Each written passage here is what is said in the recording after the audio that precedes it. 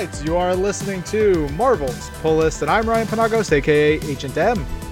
And I'm Tucker Markus.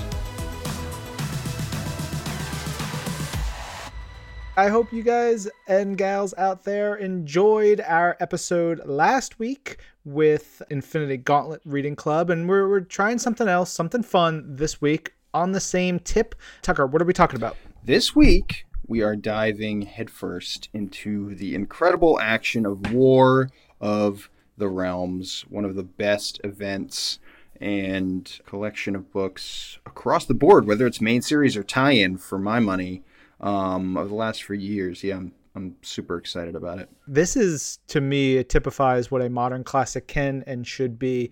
It is self-contained, but it is so perfectly connected to so much more, and especially on a reread, I just fell back in love with it so hard.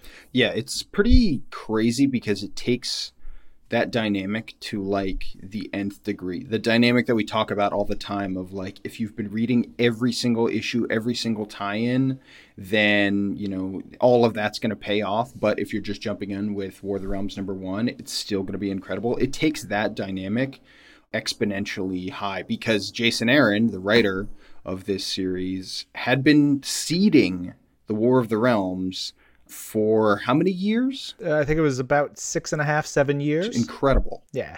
We're going to get into the creative team heavily really soon, actually, because we're doing something extra special, extra different for this episode. In addition to Tucker and myself, you'll also hear from that very same creative team, the writer, artist, and colorist, as well as editor Sarah Brunstad, and maybe, by the end of the episode, even a wild and woolly Greg Pak, writer of one of the tie-ins for the book.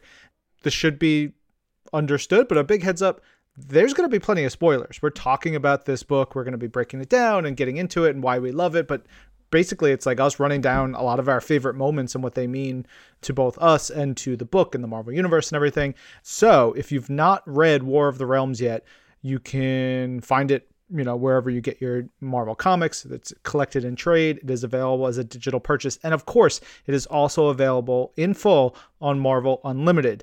Now, there's also something really fun right now because we're also providing a bunch of free Marvel Unlimited comics right now. You got to get the Marvel Unlimited app to read these free comics. No payment is required now, and it's the perfect time to dive in to get a selection of comics available in the app. You can catch up with titles you've been meaning to read or try some new ones, and there's going to be new ones available every month on Marvel Unlimited, the app on both iOS and Android. Download the app and get reading, and if you're looking for comics for younger readers, be sure to go to marvelhq.com for a section of free all ages comics.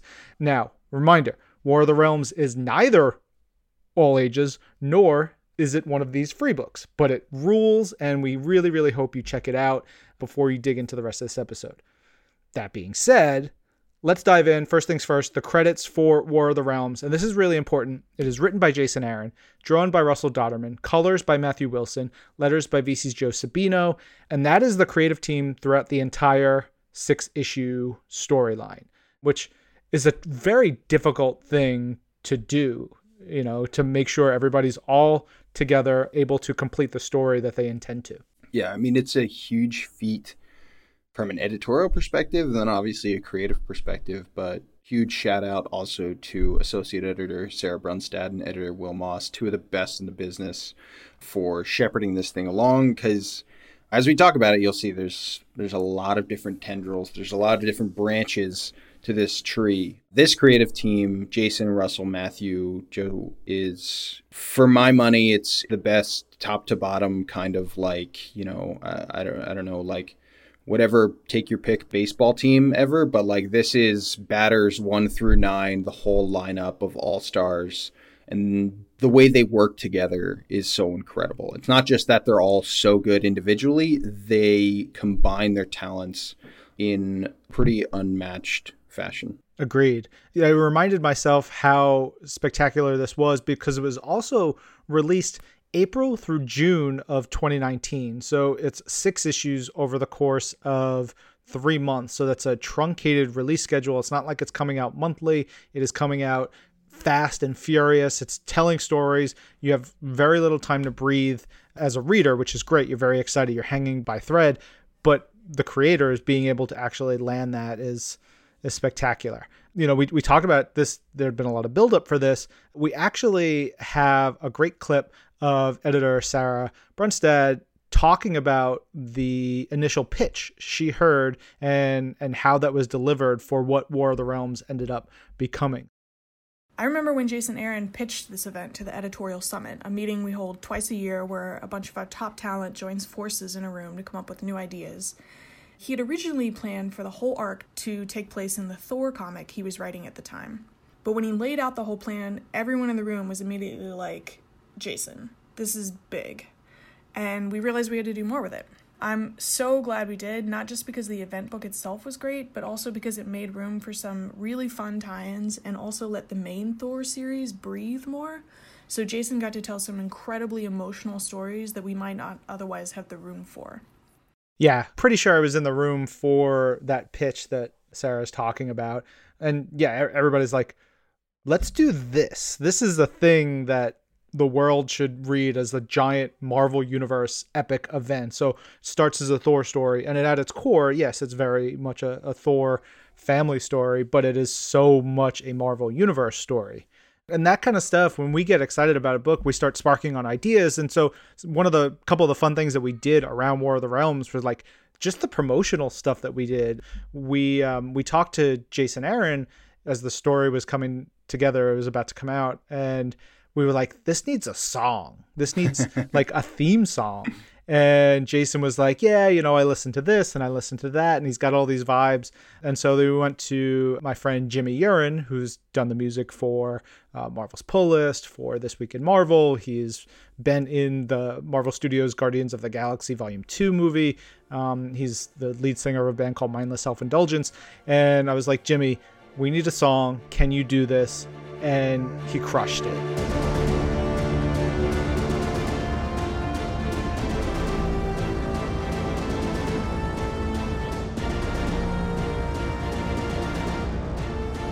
Of course, if you want to hear the whole thing, we'll make sure there's a link in the show notes because it's available. It's out there, but it rules.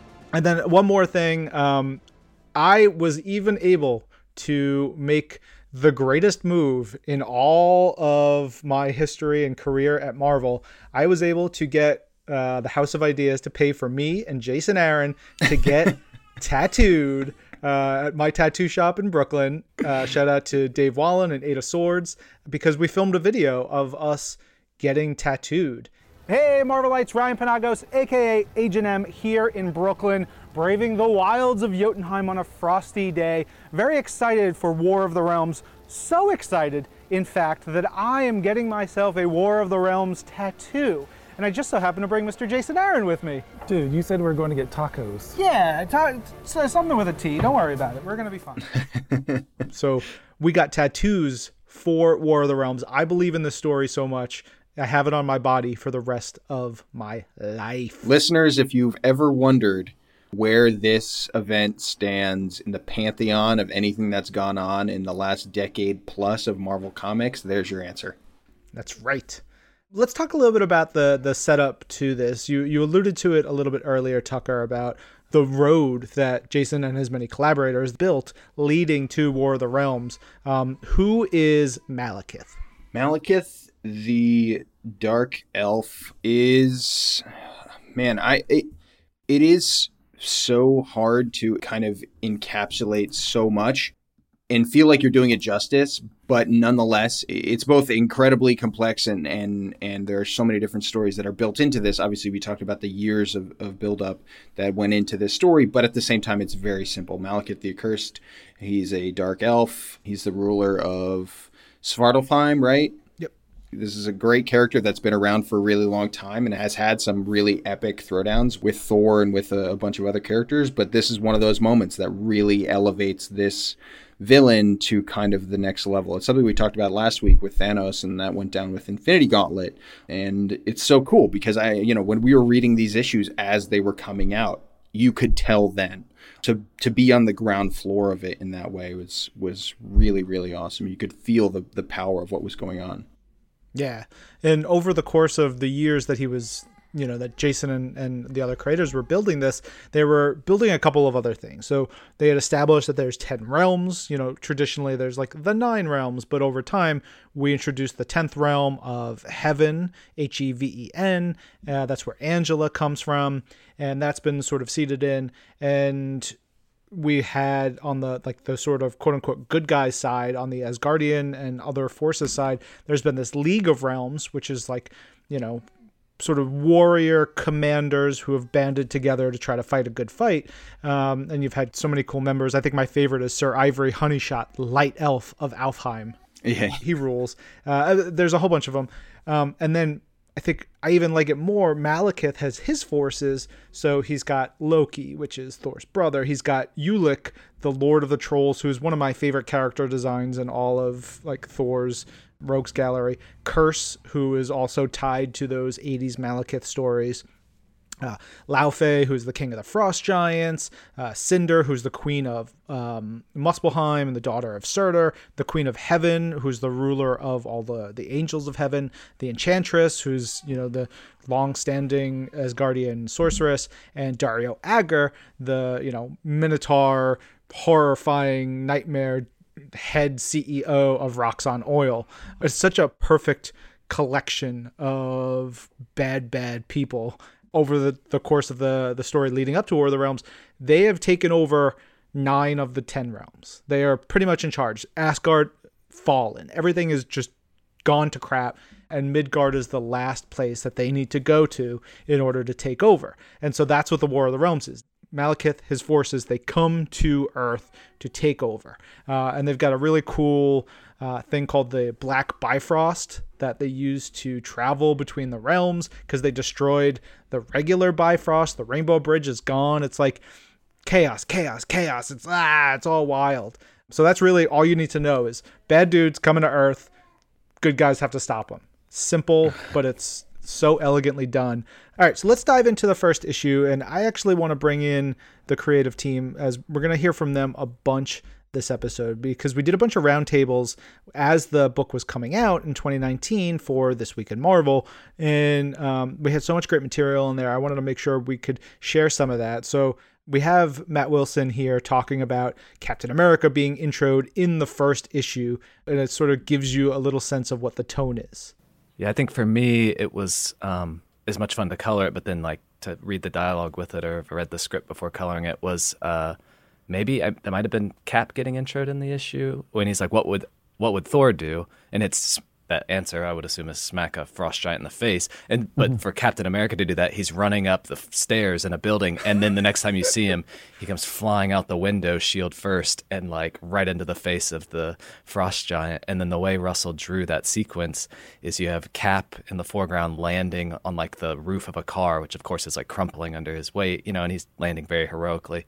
And you see the frost giant's foot kind of coming off the ground, and then in the next panel, Cap's hopping off the car, moving on to the next thing, while the frost giant's like falling to the ground. I love that scene, both in its concept and its execution, is probably my favorite. I love that choice of a favorite from Matt there. Like, and that's just like the idea of this team being so simpatico with each other, and they love Matt talking about the script and talking about the pencils and all of it coming together. And I have another clip I want to play before we talk about that even more about Russell, because we're thinking about their favorite moments from this first issue. Russell has another one that also involves Cap. I think we got to talk about Malekith taking a shield to the face in issue. Oh, 1. yeah. That's a great drawing. I loved that in the script so much that, because it's right in the middle of Malekith's, like, I'm here to conquer your world speech, and then Cap just, like, whacks him in the face with the shield. I really love that. And his hair still looks amazing with that shield. He uses good product. His hair is always on point. Yes. The dark elves have good hair products. Yeah. Everybody knows that. They make horrible housing options. But Yes. I want to get some of that dark elf hair product. Yeah. I want to just hang out with this crew. Like, as these clips are playing, I'm just like, oh my God. Like, these are cool guys. What the heck? They like genuinely love each other and love working together. Yeah. Just so good. Tucker, let's talk a little bit about some of our favorite moments. I was, going through the issue. I started jotting down. I was like, Odin getting just Julius Caesared in his throne room is just like stab by all the dark elf dudes is so much fun and just brutal. Yeah, it's pretty awesome. I love, and I'm flashing back to what we were talking about last week again with Infinity Gauntlet and how much I love Mephisto in that story. I love everything that's going on with Loki in this story because I think Jason has just such an incredible agility and command with that character. I mean, obviously he's, maybe the best comic book writer working today. So, this is all a bit redundant beyond that, but like his command of that character and the way that he builds him up and then undercuts him and then builds him up again, the way that he just bounces around with that character. And then kind of this, when I remember reading it for the first time, this just like crazy, huge turn that happens with Loki and kind of towards the end of the issue was so unexpected to me. And I think strangely opens up a bunch of really interesting options beyond that. But yeah, I think that big Loki moment / everything that goes on with Loki, I just love. Yeah, all the Loki, Laufey stuff is just bonkers and wild. Before we get into a little bit more of that, we've got some clips in here from Russell and Jason and Matt talking about just how gnarly that whole thing is. Oh my God. This is going to sound terrible, but it was really fun to draw his legs all squiggly when he was getting eaten. I shouldn't say that. I wanted to make it as, visceral, and I knew that Matt would come through with the color palette that would really make it pop, and we knew that had to be a really big moment in the issue, so I tried to make it as horrible and gruesome and make everybody reading the comic as horrified as I was when I was reading Jason's script.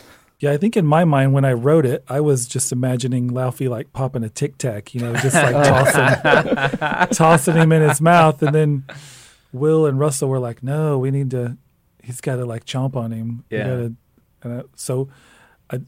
In this one case, I wasn't the guy who made it super gross and weird. They all kind of work together to make it gross and weird. And part of the whole thing is like figuring out what's real, what's fake, because it's always Loki. It's like, how do you balance that? And Matt has a great line in here talking about that. Holograms don't crunch. I think that was really Loki. Holograms don't crunch. It's like, I don't know. I just want a picture of Matt's face with one of his Eisners, and it just says holograms don't crunch. That's so cool.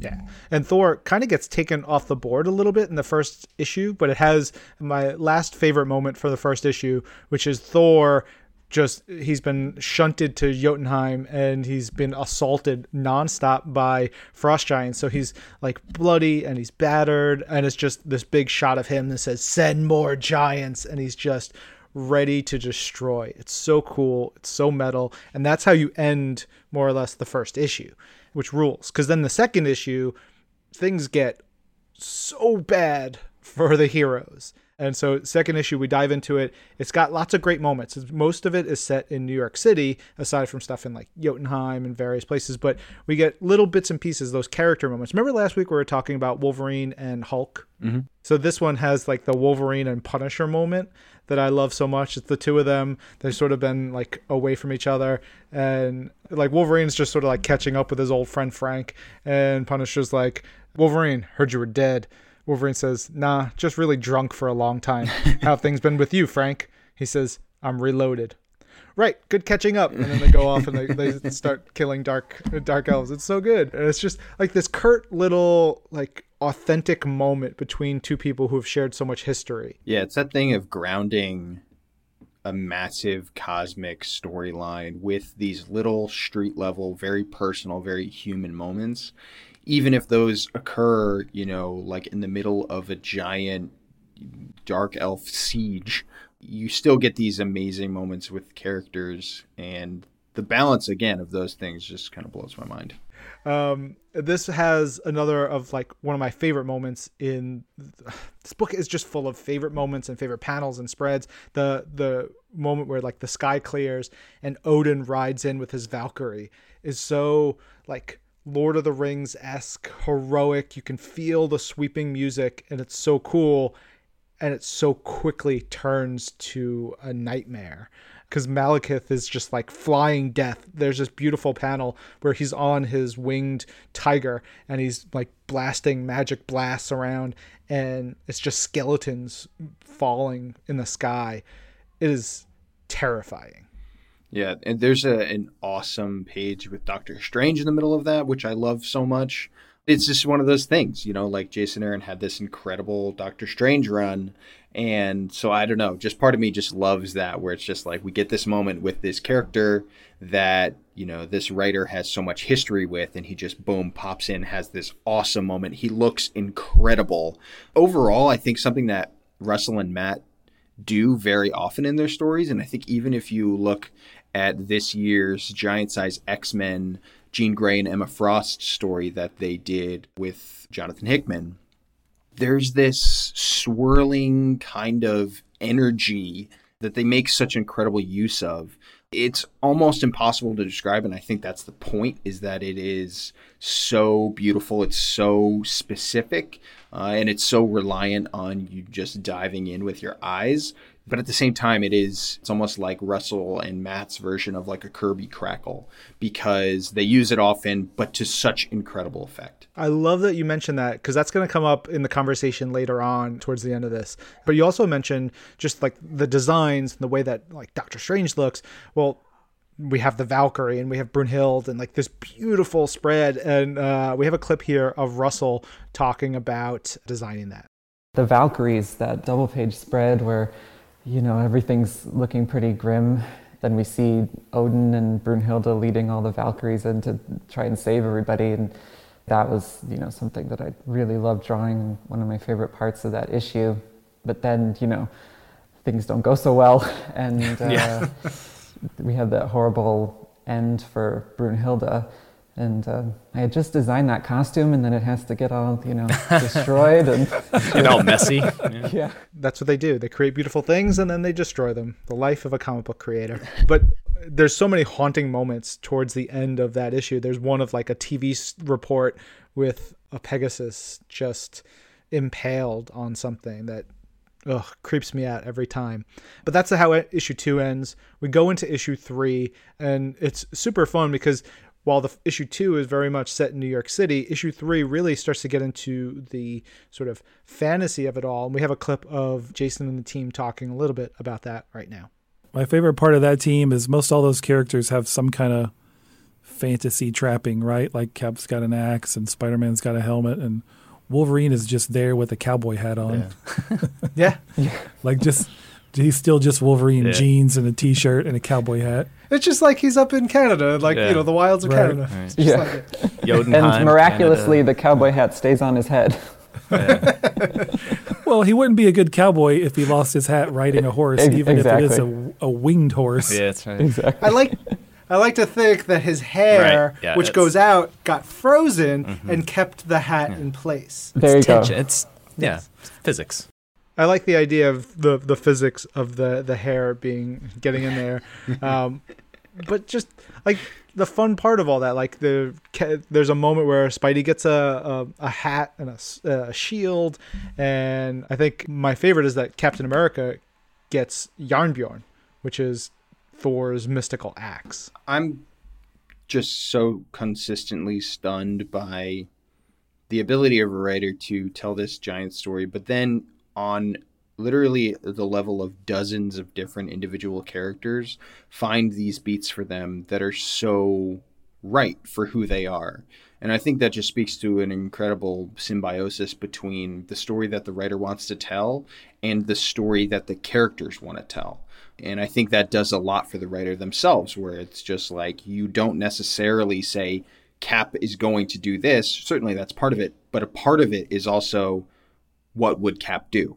And, you know, in a moment like this, it's so unique, it's so different, but it's also so perfect at the same time. Yeah. And also, what would Cap wear? Because Captain America has a jacket that Russell designs that is one of my favorite things. Let's hear a clip of Russell talking about that right now.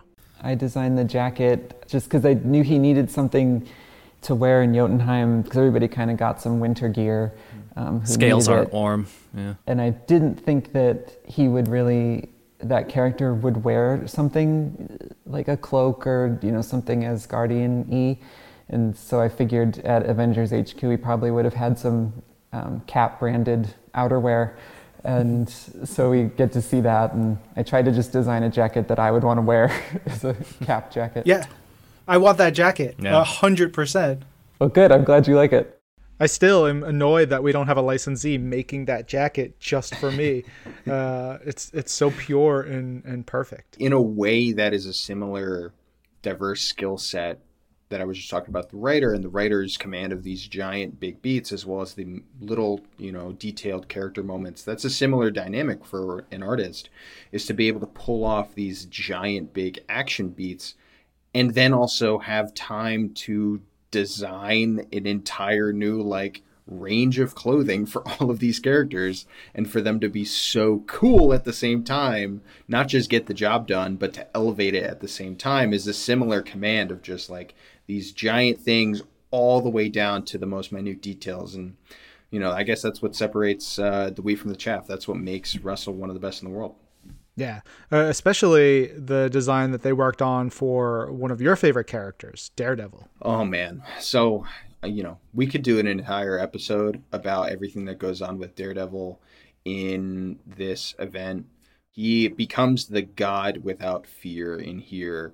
There's a beautiful, powerful irony to what Jason does with Daredevil, where he gives him the ability to essentially sense and see and hear and everything across the cosmos. He is imbued with this cosmic power, and he gets this awesome badass sword as well, where Matt Murdock from Hell's Kitchen is elevated to this level. And again, it's so perfect. I think when I think back, this is one of the big images that I think of when I think back to War of the Realms. Yeah. Let's hear a little bit about what Russell has to say designing this look. I had the idea kind of early on when I first read that, it was Jason's plan to have him take up Heimdall's sword and get imbued with that power.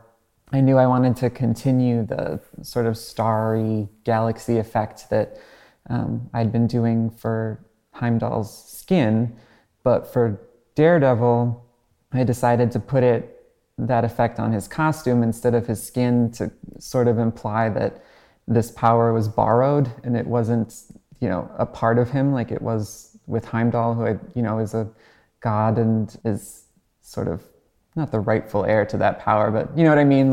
He was more natural for him to have that, but this is sort of a borrowed gift for Daredevil, he's wearing it. And so we put the starry effect on his existing costume, and I love how that turned out, and the way that Matt colored it, I think is great.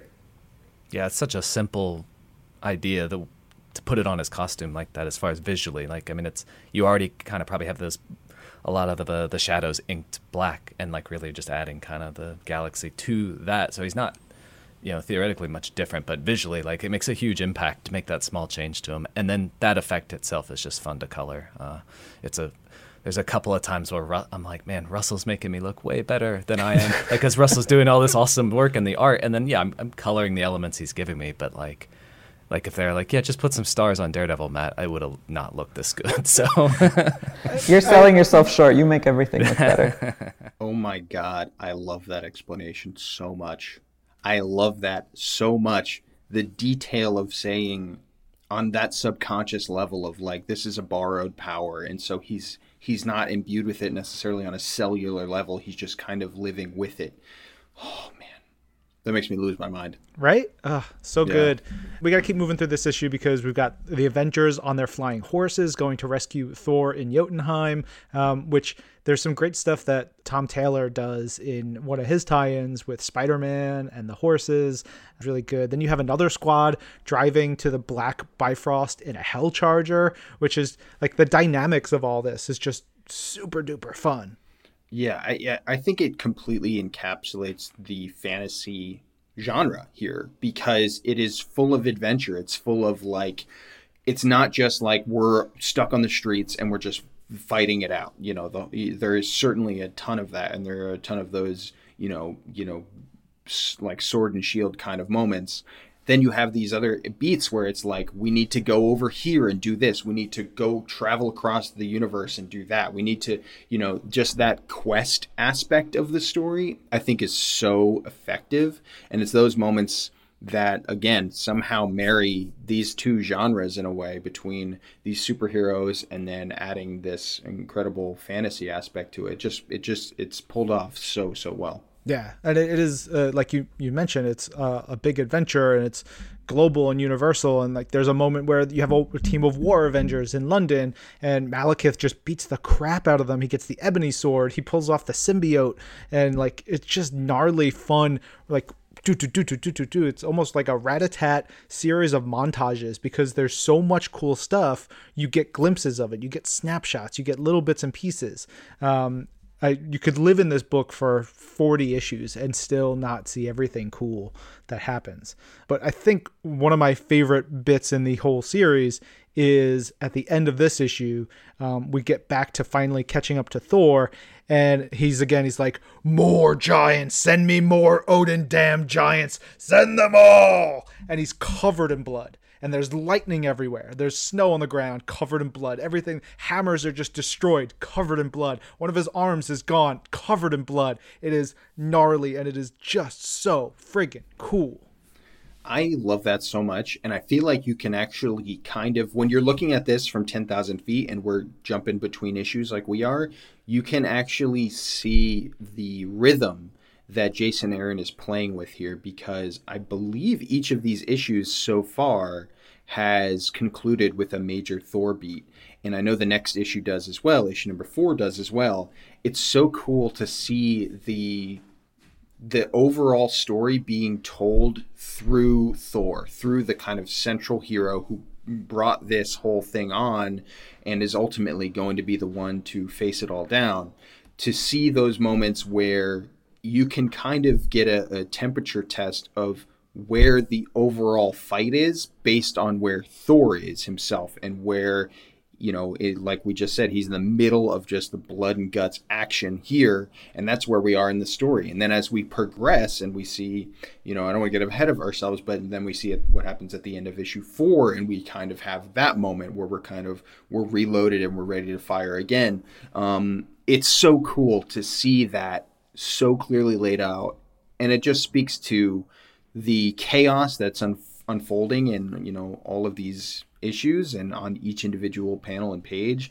But then when you can kind of have a little moment to analyze what work is being done here, you can see the rhythm. And of course, that's not something you're thinking about when you're reading it week by week or month to month, but you can feel it without a doubt. And that's the effect of it. It's this subconscious effect where you have this entry point with this character and you're with it all the way.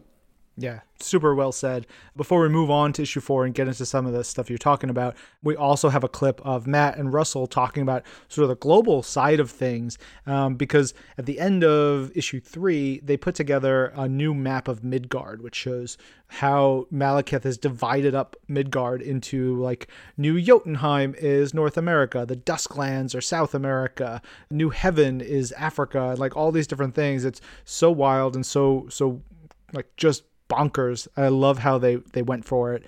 But we also have like the connection to the greater Marvel universe that they talk about, and not just like, oh, we're going to bring in characters, but how we play with those characters that are going on in other books. So we have here particularly Jason and Russell talking about the way that Venom is brought into the story in issue 4.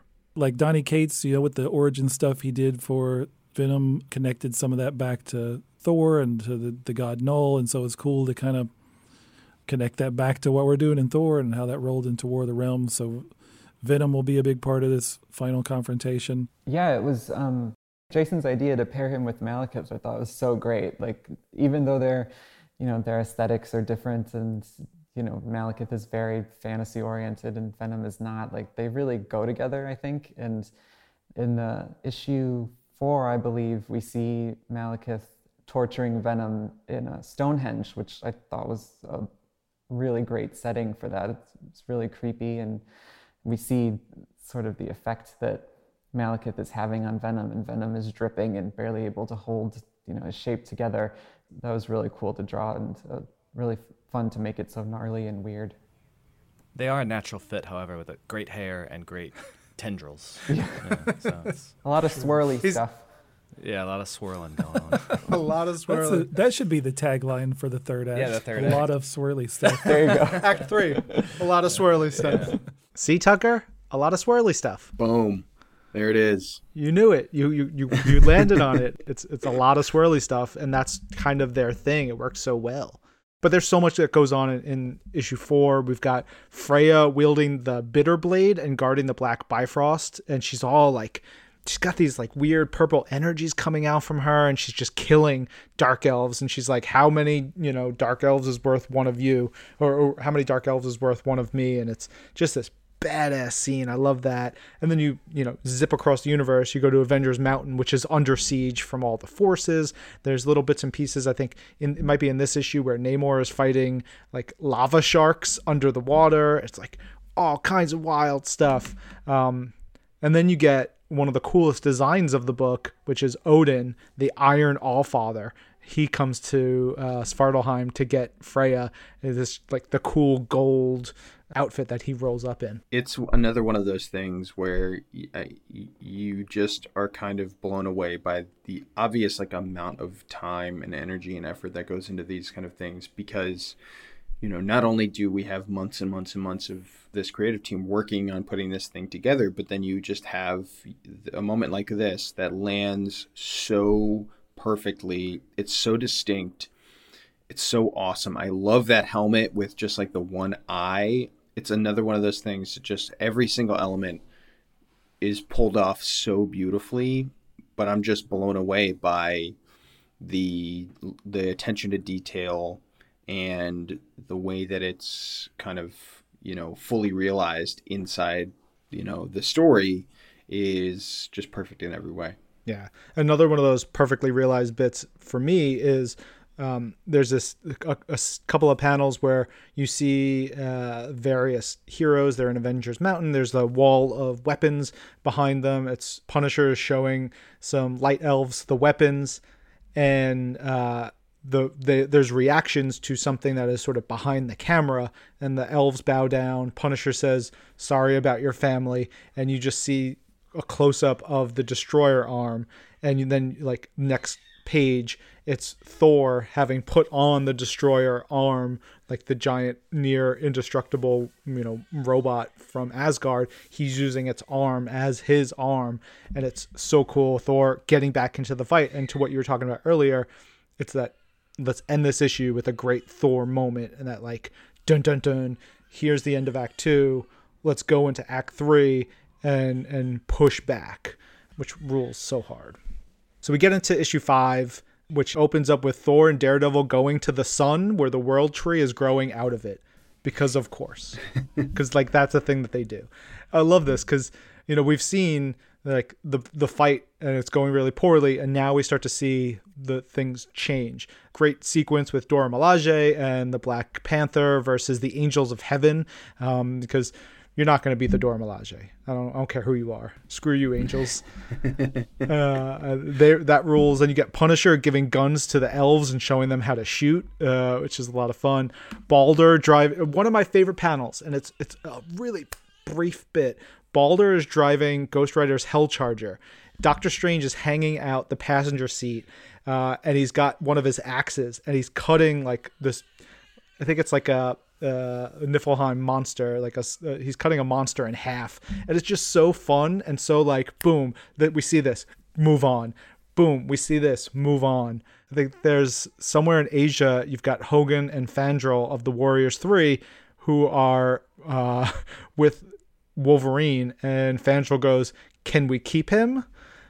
And I think like it's those little, you don't even have enough time to like get used to it because it moves so quickly through everything. There's like issues worth of stories just packed into each individual pages. Like I just want to read a limited series of so many of those different things, and it's just boom, boom, boom. And it just speaks to the level of quality that's going on in terms of the storytelling and the command of it all. It's so awesome. Yeah, like just what you were saying. There's a panel of Iron Man flying with a bunch of dwarves, and the dwarves have their own armor, and it's like, all right, well, what is that like? What is that story? Give me 12 pages or 20 pages of Iron Man bickering with dwarves while they're all using Iron Man armor and they're like blowing up trolls or something. It's so cool. So awesome. But we come back, we start to set up the final beats for the story because we see Thor, he's impaled himself from the world tree on the sun in order to gain knowledge, just like his dad did, which is just bonkers stuff. It is like mixing Asgardian lore with Marvel Comics lore. So Thor is all the way over there, and then Malekith, he's over at Stonehenge, and it's like party time for him and his, forces of evil. We have a couple of clips here from Russell and Matt and company talking about all of the Stonehenge stuff. Stonehenge was really neat. Like as a setting for this, I thought that was a brilliant idea. But Jason's also come up with a lot of like brilliant, set piece ideas, like the Great Wall of China burning. I thought was really great, and that was fun to draw. The setup in Australia, like I drew this big dust storm that's swirling around in the Australian outback, like because as Jason said, Thor is kind of streaking around the globe and trying to help in all of these different places as he can. And in the Australian outback, he's creating a big windstorm, and so we see all this sand and stuff blowing around all the characters, and that was really fun. Like we've got Deadpool in there and She-Hulk with her Thunderguard hammer and the little bits of the armor. Like that was a really cool scene to draw. Yeah, I think when things like the Stonehenge or the Great Wall of China, like these places that are iconic that they're not in our series like regularly, I look at it and think, all right, this is my one shot to make it look as iconic and as great as it possibly can, because usually it's going to be some big moment happening as well, so it'll help sell the big moment. And those places are beautiful and dramatic to begin with, and then we're messing them up with storms and all this other stuff. So yeah, it makes for a lot of fun work. Anytime you can like vary what you're doing, for me anyway, is it's a good week, and I'm not just stuck inside coloring the same office hallway or something like that for 18 pages of an issue. If we're jumping all over the world, I mean that makes for a fun week of coloring for me. I bet though, if Matt Wilson had to color 18 pages of an office hallway, it would be the coolest looking office hallway you'd ever seen. Yeah, of course. He could just make everything look cooler. Then the last panel of issue number 5 is a Thor panel, but it's not an Odinson panel. I think based on exactly what we were talking about earlier, it's such a beautiful nod, such a beautiful turn, in the way that these beats have been ending, how each issue's been ending, how we've had a lot of Thor Odinson moments to end each issue. And now as we go, as we finish the penultimate book and we move into the final story, we have our Thor moment, but it's with Jane. And, that just couldn't be more beautifully laid out. And again, it's one of those things that you're not necessarily keeping perfect tabs on and, like little, writing a little check mark for each thing that happens, but it's something you can absolutely feel. And, with Jason's Mighty Thor run being one of the best Marvel Comics stories in modern history for my money, getting this moment here is perfectly due. And Jane has been doing a lot of really cool stuff throughout this entire event, but then to finally have this big moment, which is both inevitable and surprising at the same time, is just so perfect. Yeah. And someone else who loved this was Sarah Brunstad, one of the editors on the book. I have a lot of favorite moments, but when I read the script for issue number 6, where Jane picks up the hammer of the War Thor and joins the fight, and then later when the hammer breaks apart and a new weapon forms on her arm, I felt like punching the air. That moment, of course, led to the Jane Foster series that I also work on, which is one of my favorite projects. Yeah, all the Jane stuff just gets even cooler by issue 6, which is the last issue of the main series, which opens with Thor giving his eye for knowledge, so fulfilling that part of who he is. He's been holding on to this last little bit of Mjolnir on a chain around his neck, and he doesn't want to give it up, and he finally just says, okay, fine, take that too. And it's this like sacrifice. He's given everything. He's given parts of himself. He's given parts of, his hammer for everything. And finally that works. And so you get this amazing couple of sequences where it's gathering the young Thor that we saw from the earliest moments of Jason's run, the old Thor, the King Thor, plus you've got the new one-eyed Thor, and then you got Jane Thor, and it's what they call the Storm of Thors, which is so cool, so metal, and Sarah also has something to say about that. Possibly my favorite memory is the 2-page spread from issue number 6 of all the Thors, Jane, young Thor, old King Thor, and contemporary Odinson, flying off to meet Malekith. That was a sequence that Russell specifically asked Jason for. He was always teasing Jason for giving him such packed pages to draw, and it came out brilliantly. You know what, though? There might be one other contender for favorite memory from that series. It's possibly the page in number 6 where Mjolnir reforms and plunges down to Midgard covered in fire. It's so pretty. It is a very pretty page. We haven't gotten there yet, Sarah, but we will get to that in a moment. There's a couple more bits because all the heroes around the world, they're sort of saving the day. One of my favorite Captain Marvel bits is she's covered in blood. She's on fire. She's holding a burning sword. She's standing on the Queen of Cinders. She's just beaten the crap out of the Queen of Cinders. And she says, so much for the Fire Queen. Now where's the King of the Snowflakes? And I was just freaking love that line. It's so good. Yeah, it's so Carol. We've got Daredevil versus Laufey and the Casket of Ancient Winters, which is bringing in Thor lore and all the stuff that you talked about with Daredevil. It's a lot of fun. Malekith, by this point, is all juiced up. He's got the symbiote. He's got weapons. He's got all this stuff. And so he basically says, only a Thor can come to this fight. And so thankfully, you've got the Storm of Thors. They get there. It's like the Thors versus Malekith and spiders and dogs and all this stuff. And to Sarah's point, Thor is fighting and he says, all I'll need to finish you, Malekith, is a good hard rain. And then Mjolnir drops from the sky and lands. Man, that's so good. And I also love what Malekith says right as that happens. He says, mother of maggots. It's so perfect. That's so good. We're getting down to the last couple of bits here. Thor bringing the hammer down. One of the things that I actually really like about the end of this is that it doesn't belabor the point. It doesn't make Malekith fight on for 10 pages and all this stuff. It's Malekith has orchestrated all this and he's done a ton of stuff, but Thor is Thor, and Thor with Mjolnir just does it. He's able to put it all together, and I like that there's a succinct finality to that battle. And then you start to see around the world, the last couple things, Loki cutting himself out of Laufey's stomach, which is gross. It rules. It's so good. Malekith then mauled by his own animals, which is a piece de resistance.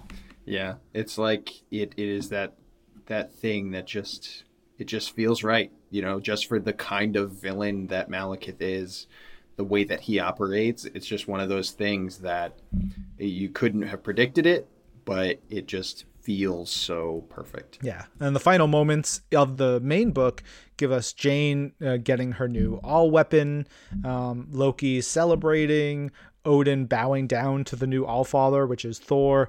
It is such a, if you just read this, you get everything, but then there's that hint of more, the potential. It's so good. It is damn near perfect event for my money.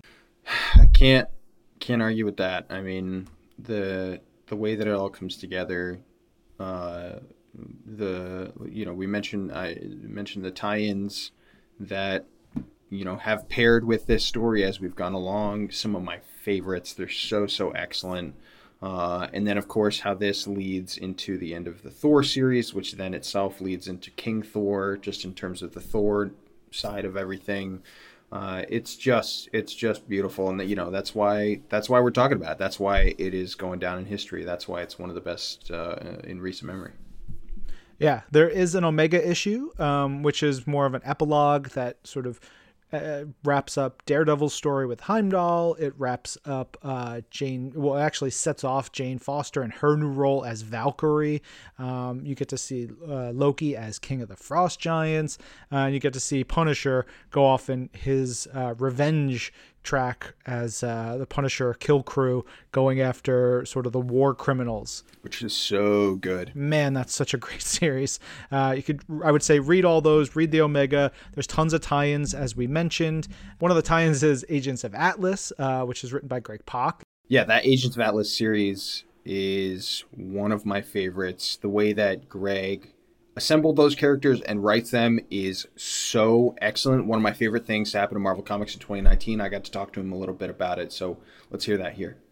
It started off as I'd wanted to do another story with a bunch of Asian American superheroes in the Marvel Universe. I did one in the Totally Awesome Hulk book where Amadeus Cho teams up with Shang-Chi and a bunch of other Asian American superheroes, and they get Korean barbecue and they do karaoke and then they fight space aliens. It was just a ton of fun.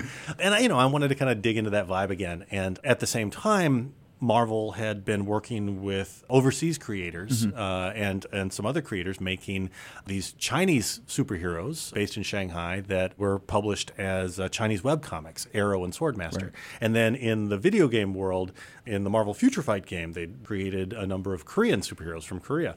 So there was a chance to pull in these Asian American superheroes I already worked with along with these other heroes from Asia. So it was this kind of great chance to get all of these characters together and to debut a bunch of characters for the first time in the comics, where they're fighting big Thor villain who's trying to take over Asia.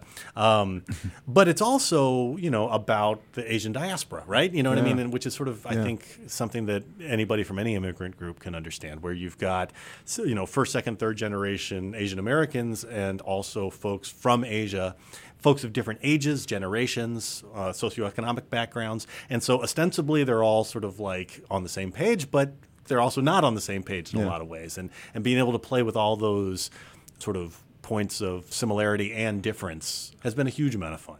That was one of the tie-ins. Another one was the War Scrolls, which was like an anthology book. And we have one more clip from Sarah, which is super funny. Let's play that one. The main editor, Will Moss, and I had to decide what color frost giant poop would be because it was a major plot point in the Howard the Duck story. Frost giant poop. It's a hotly debated topic at Marvel headquarters. I love that. So good. So I put out a call on Twitter just asking for some what were our listeners' favorite moments, favorite lines. I got a bunch of great responses. I know Amy Thunderjam at If She Be Worthy says, I take it that the everything is not an acceptable response. She says, Cap hitting Malekith in the face with a shield, the Storm of Thors, Carol calling for the King of Snowflakes, everything with Spider-Man, the Strike Force tie-ins, Mjolnir reforged, seeing the creative team come together. And she says, and this one I think was really, really wonderful. She says, this was the first and likely only Marvel event for which I purchased every tie-in, all of them. The scope of the adventure simply begged not to be missed. Which is kind of thank you. That's just the thing that we would just say, thank you. Joe Bortner at JoeB_draws says, he quotes, there must always be a Thor, and sometimes there must be more than one, which is the moment where Jane looks at the War Thor's hammer and realizes she has to become Thor one more time to help out, because, man, that rules so hard. We had a bunch more in here. Simon Williams, one of our longtime listeners, at Simon Seb, saying Jane Foster becoming Thor one more time.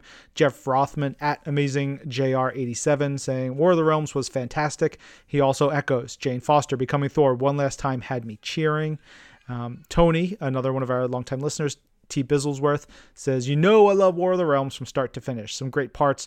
Thor screaming for more giants, Cap bouncing his shield off Malekith, Iron Allfather, Punisher, Spider-Man, Loki's Return, and the Storm of Thors. You see a lot of recurring things here, which I think speaks well to those moments and how they hold up afterwards and people's like immediate reactions to this. Robbie Gibbons at dirty_raccoon also loves the Storm of Thors, all 4 Thors going to fight Malekith, and also when Thor gets Malekith back and when Daredevil squares up with Laufey. And then finally, couldn't not shout out Karis Pollard at a Karis Pollard saying, I loved War of the Realms so very, very much, and I was so inspired rereading it today, and I had some time on my hands. I made this poster, and she's tweeting it properly later so we can actually read it, and it's this really cool big poster running down all the stuff. She basically did what we did, but she did it in a cool poster way with recapping each issue. So I would definitely say check out what she put together because it's pretty cool. And it's fun, it's like we talked about it. You talked about it earlier. The story, we're about a year out from the start of this, and it's stuck with people. It's one of those things that like I think will last and will sit on people's shelves and they'll go, yeah, that one rules. It really does. I mean, it's also, we haven't talked much about what was happening in the Thor main series as this was going on, but some of my favorite stuff of 2019 also happened just in Thor, the main series. There's just so much to love. That story of Kull, the like Odin's evil brother, and like his sacrifice for the elves. And I was just, like, I sometimes I just think about that one and some of the art that happens throughout all those Thor issues. Man, this is really good. And something else, Ryan, that I really love, and it was actually kind of, I don't know if it's deliberate, I don't know if it's not, but the way that we see the rainbow in the background of the final page of the final issue of War of the Realms, to me, it has a note of Mike Del Mundo kind of painterly quality to it, because I think Matt has such sharp, distinct colors, and that is a very kind of like watercolory backdrop to this story. I don't know. Just for me, I love that little note that just feels like, okay, and now we could re-enter Thor's world back again, and we're going back in that direction. I don't know how deliberate that is. I don't know if that's just me reading too far into these things, but I also just love the way that the Thor stories have been looking in that main series as this War of the Realms thing was going on. So there's just so many little details that you can dive into just like that. That makes perfect sense. I could see that as well. So that was our dive into War of the Realms. We would love to hear from you. If there are other stories you want us to check out, you can tweet us at Tucker Markus and at Agent M on Twitter. Use hashtag Marvel's Pull List. But before we go, there are new issues added to Marvel Unlimited this week. We'll have the full list for you with the article. A couple that I wanted to point out: Absolute Carnage, Immortal Hulk #1, which was a great issue that ties into everything that Immortal Hulk has been doing at the time, but also fits into the Absolute Carnage story. Black Cat, issue #5, because that book rules so hard. Contagion #1, with Ed Brisson getting real weird and like 80s grimy horror movie storyline.